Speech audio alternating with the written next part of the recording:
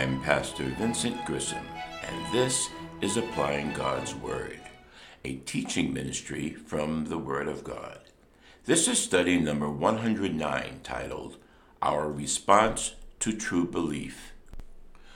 On Sunday evening, November 27th, 1955, A.W. Tozer began a message to his congregation, cautioning them not to be careless in their relationship with our Lord Jesus Christ. He begins, "When we are young and inexperienced, we are inclined to believe that there are many things that are important, that a number of things matter. But as experience comes to us, whether it's in our youth or whether it takes years to give it to us, we finally find out that there are only a few things that are matters of life and death. To start out carelessly across the ocean without a compass or across the desert without a guide would be a reckless thing to do, not a gamble to take, not a chance to take. There would be no gamble, no chance. You would either be right or be dead.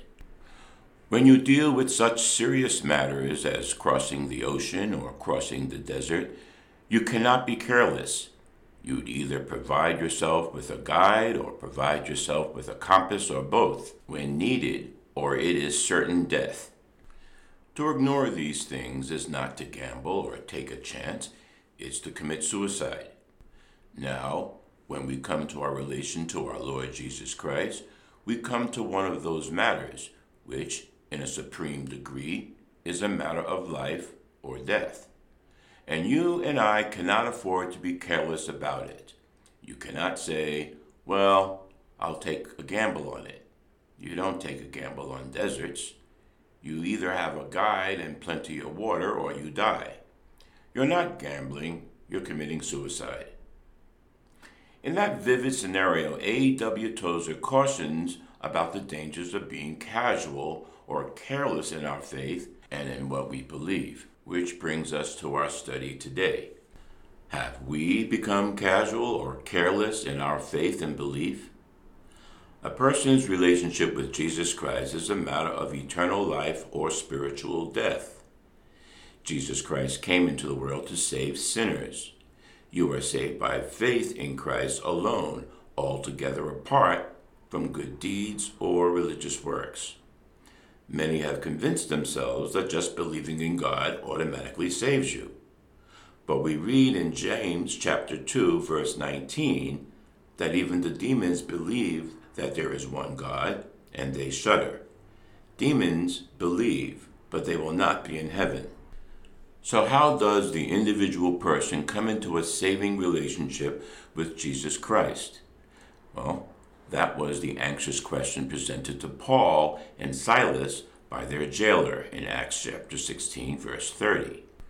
Sirs, what must I do to be saved? Well, there are at least three ways to describe the only answer for the eternal salvation of any person. The first way is in the very next verse, Acts 16, verse 31. Believe in the Lord Jesus Christ. Second, receive Christ as your personal Savior. John chapter 1, verse 12 reads, Yet to all who did receive him, to those who believed in his name, he gave the right to become children of God. And third, turn to Christ. Acts 11, verse 21 tells us that a great number believed and turned to the Lord. The Greek word for belief means to put trust in, to be convinced of, or to have no doubt and be certain of. It is to believe in God, to trust in him as able and willing to save you and answer prayer. It is to believe in the declarations and character of God as made known in the counsel of God's word. The important grammar of the word believe is continuous action. In other words, you must believe and keep on believing.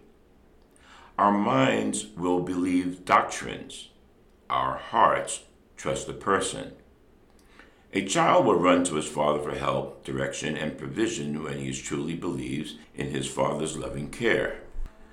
A patient will go to his physician when there is a belief in the doctor's ability to help.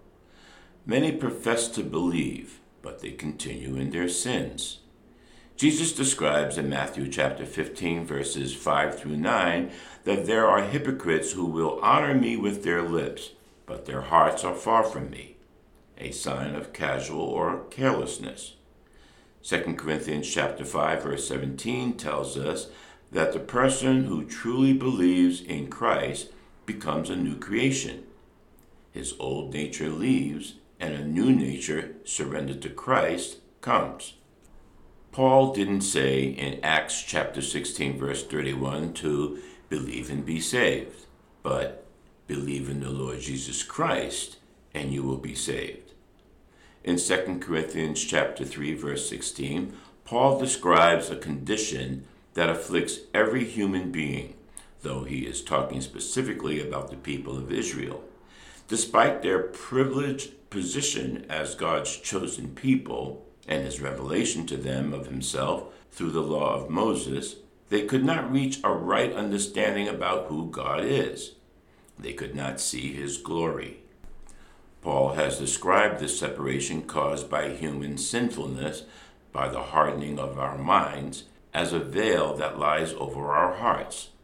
Let's read 2 Corinthians chapter 3, verses 16 through 18. But whenever anyone turns to the Lord, the veil is taken away.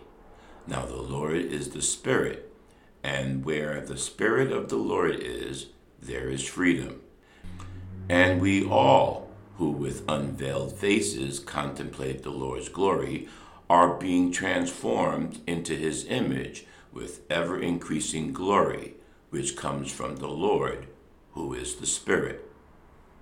We cannot remove this veil ourselves, no matter how sincerely we want to, or how diligently we study, or how desperately we try to obey. Our sin stands in the way, keeping us from God's glory.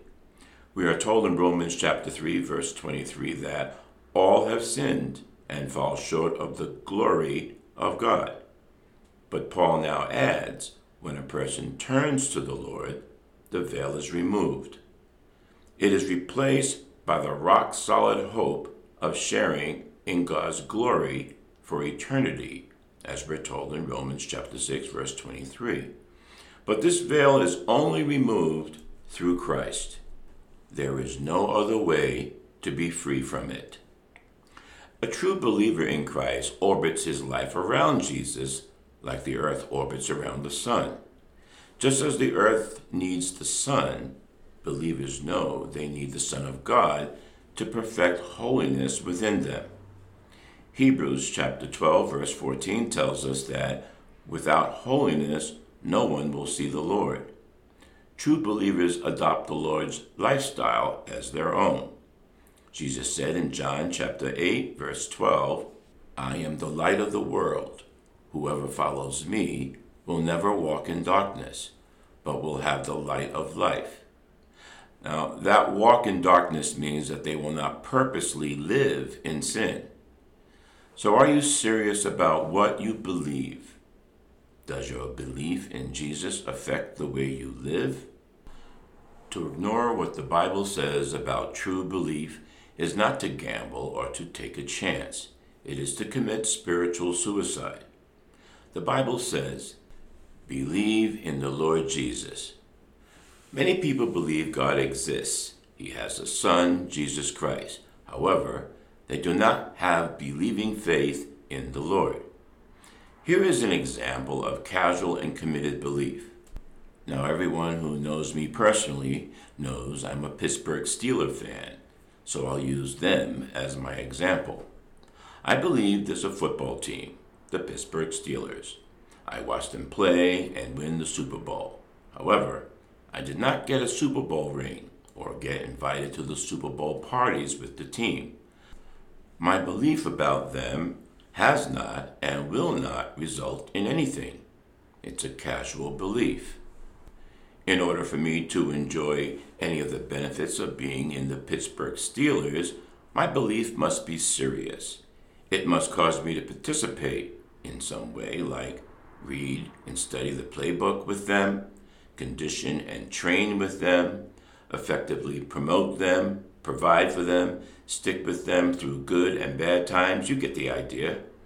For anyone to have saving, believing faith in Jesus Christ, a person must desire to know God's playbook, the Bible, condition and train with Jesus Christ as Lord, and surrendering to the Holy Spirit, asking Him to illuminate God's Word in their lives. Christians are called to take up their cross. Jesus said in Matthew 10, verse 38, "Anyone who does not take up his cross and follow me is not worthy of me." Like Super Bowl players get a Super Bowl ring, Christians will be rewarded for their faithfulness to their labors with the Lord. Let's look at these two verses.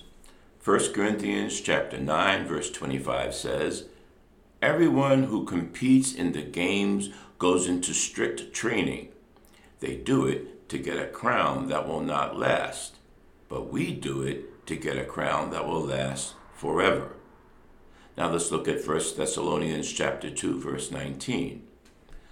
"For what is our hope, our joy, or the crown in which we will glory in the presence of our Lord Jesus Christ when He comes? Is it not you?" A believing Christian will become a part of spreading the gospel in some way and will abide in Jesus in trials, testings, prosperity, and will trust in His enablement to overcome temptations. Saving faith is believing Christ, which moves Christians to participate in the building of the kingdom of God. Let's remember and understand that believing is continued action, which doesn't slow down or stop participating in the Lord's work. True belief must last the remainder of someone's lifetime, and believing in Christ must be an ongoing life application. It is the children of God who have biblical belief in the Lord who become a valuable part of the building and maintaining of the kingdom of God with Christ, empowered by the Holy Spirit of Christ to accomplish God's work. So the question we should be asking, my brothers and sisters, is in what way does our life respond to true belief? Are we serious, or have we drifted into a casual or careless state? I'm going to close with Galatians chapter 2, verse 20. "I have been crucified with Christ. It is no longer I who live, but Christ lives in me. And the life which I now live in the flesh, I live by faith in the Son of God, who loved me and gave Himself for me." It is the charge of the body of Christ to live out what true believing in Christ is like. True believing in the Lord moves Christians to stay in the things of God, which enables us to have proper fellowship with the Lord and His servants.